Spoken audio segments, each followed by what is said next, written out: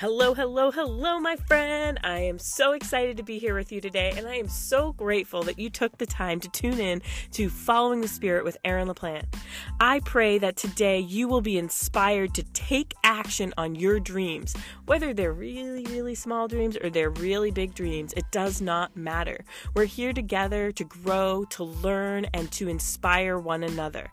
So whether you're doing laundry or washing some dishes, going for a ride, or going for a run, it doesn't matter. Just open up your ears, open up your heart, and let's get going.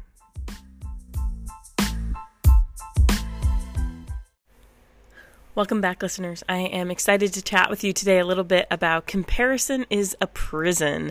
But before we get into that, let's stop and take a quick breath together. So breathe in all of God's love, grace, and compassion. Breathe out any anxiety, depression, or severe comparison you may be having. And just know that you are loved. Today's prayer is going to be around Philippians 2:3-4. Do nothing out of selfish ambition or vain conceit. Rather, in humility, value others above yourselves, not looking to your own interests, but each of you to the interests of the others.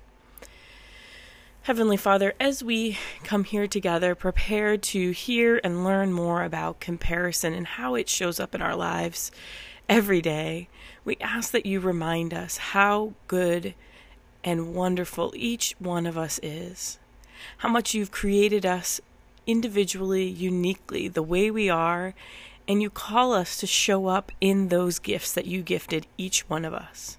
While we may all have similar struggles, and there's plenty of people through the years that have struggled with the exact same thing we're going through, we all have different circumstances, and only you know those circumstances, and only you know how to help us work through these moments and get to the other side to feel the hope and the light that you share.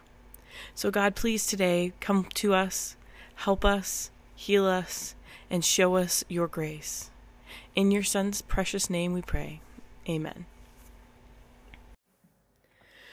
Okay, today I'm going to share a little bit about my social media journey and just a little tips and tricks on comparison. I want to start by saying I've recorded this episode probably 6 times because I'm comparing myself to how I was last week and how I've heard other friends show up on podcasts. And I just want you to know, I don't think any of us are immune to comparison, right? But I want to kind of share a little bit of my journey with social media to kind of give you an idea of how comparison may be showing up in your life and you're not even aware. So just to start, my social media journey didn't really start until 2015 when I was pregnant with my firstborn, Joey. I had MySpace and AOL, I think, for a very brief stint in high school, but I didn't understand it, right? We didn't have phone apps. We didn't have easy accessibility. I didn't even have a laptop at that time. There was no way for me to look at it without the dial-up for 5 minutes spinning and spinning and spinning, and then my mom knowing exactly what I was doing all the time. It just wasn't as accessible as it is today, which is good and bad. I am beyond grateful that social media was not a big thing for me in high school or college. And even as an adult, I've had a lot of challenges with it, but I started using social media simply to stay connected to my family. And that's what I really want to get back to, is connecting with people and truly engaging and getting to know them. There is so much beautiful opportunity, and I have made so many phenomenal friendships from social media. I'm not knocking social media in this. I'm just sharing my journey and how it's impacted my mental health, my physical health, and my experience with my own children and my spouse, and even some of my closest friendships, because it has. And I didn't take account of that until probably the last year or two. So back in 2019 was when the first time I really noticed this black hole, was when I was struggling with postpartum depression and really feeling like every time I get stressed or burnt out from being a stay-at-home mom, trying to do two jobs and trying to keep up with the house and trying to be a good wife and a good mom and do all the things, I felt inadequate. I felt stressed. I felt like I was comparing to everyone else. And I'd scroll and I'd scroll and I'd scroll. And my kids would see me do this. And I'm not proud of it by any means, but they would see me just wasting away on social media. So then I started looking into other things, and I got blue blocking glasses, and I used the timer and tried to be on it less, and nothing seemed to be working. And in 2020, mid-2020, I broke my back and I sunk into a very deep depression. And I couldn't do a whole heck of a lot because, well, I broke my back and I was just barely able to walk around our house 5 times without being too exhausted. And you know what? Social media wasn't as exhausting as all of that. So I thought. Emotionally, it was wearing me out dramatically. But physically, it wasn't as tiring as getting up and going for a walk or engaging with my kids or doing things that would make me feel better ultimately, but I just didn't want to do. So I struggled. I struggled a lot. Late 2020, I wanted to leave social media, and I just didn't know how. I had no one in my corner that really was talking about leaving social media. Everybody was touting about how great their online businesses were doing during the pandemic, and I felt like I must just be crazy. Leaving social media is such a bad idea. It's a free place to market my business. Why not stay? So I decided, instead of leaving, I started participating in Instagram. And so the comparison journey got worse. I began following people that were 50 steps ahead of me and saying, wow, they're doing so good. I suck at life. And by mid-2022, I realized that I needed something different. So the kids and I did a social media detox, or a digital detox. They don't have any social media. I have social media. I did not use social media for that entire month that we did this detox. We watched very minimal movies, and the comparison that I was feeling, the arduous moments of what the heck is going on in my life, were gone. It felt so freeing.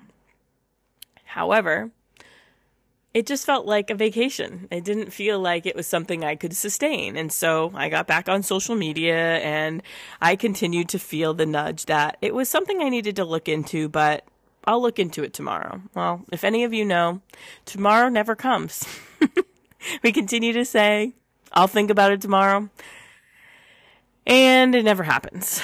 So the end of 2022, I was overwhelmed by the failure I was feeling based on other people's successes. And I was in another depression. And early this year, a friend of mine left Instagram, and I started crying when she posted about it. And I knew that was my moment. That was the second that I knew I needed to get off social media, because this is a friend that I can go hang out with anytime. She's close by. We have kids similar ages, and we love getting together. But I was devastated that I wasn't going to see all of her updates. I wasn't going to be able to hear all her witty comments and all of her fun stories she shared. And I was so sad. And it reminded me that friendships are so different today than they were 15 years ago. I want friendships where I can reach out privately and know how things are going, where there's that trust and that intimacy to share those deep, dark feelings that we don't share as openly on social media. And I realized I needed to get off. I didn't want to leave Facebook, and I still haven't, because I have a lot of really good friends and groups there that do bring a lot of joy to my life. But I did realize I don't want it to be the primary source by which I grow my business. I don't want it to be the primary source by which I grow my friendships. It's a great place to meet the people, but then I want to talk to them in text messages. I want to have those private conversations. I want to meet them for coffee. I want to hop on a Zoom if we're too far away. And it really showed me that while there's many people that love social media for what it is today and the way that they utilize it, that's for them. I got to stop comparing because that's not what I want in my life. And that's not where I want to be right now. I have lost days with my kids. I have fought with my husband over stupid things that I saw on Facebook or Instagram. I have compared myself to people that I don't want to be. And I've lost a little piece of who I am because of it. Since I left Instagram specifically and have used Facebook a lot less, I have accomplished so much more. I've become so aware of how I show up in the world and how I want to show up in the world. And the comparison game has gotten better tenfold. I no longer look at someone and feel like, man, I wish I was them. I look at someone and I think, they're doing a really great job and I am so proud of them. And if there's something that they're doing that I'm really inspired by, I might go and try it. But if it doesn't work, I'm not going to beat myself up because I am not them and they are not me. And we have different stories. So comparison can really challenge us. And the biggest lesson that I had here was that I probably won't ever leave Facebook completely, but I will be limiting it. And by the end of 2023, I will have figured out through following God and knowing that He will guide me how to build my business completely independent from social media. That is my goal. That is where I'm working to. That is where this podcast came from because I want to share some of that with you guys. I don't know what it's going to look like. It's probably going to be really messy. I'm sure there's going to be a lot of comparison that still comes up. Like I mentioned, I've recorded this episode like 5 or 6 times because I'm not good enough or I said something wrong or I messed up, right? I'm going to continue to work on it every single day. And I'd encourage you to come join me and to be here with me as I go through this. You may compare yourself in a lot of different ways. The 4 that come up for me the most are diet, exercise, business, and parenting. So if you catch yourself comparing in any of those areas or other areas as well, just take a deep breath and remember, God created you uniquely the way you are. He doesn't want you to be like Sally. He doesn't want you to be like Miles. He just wants you to be you and show up as you are. Lean into who He's called you to be and follow the Spirit. I hope this has helped you in some way, and we will chat soon. Have a great week.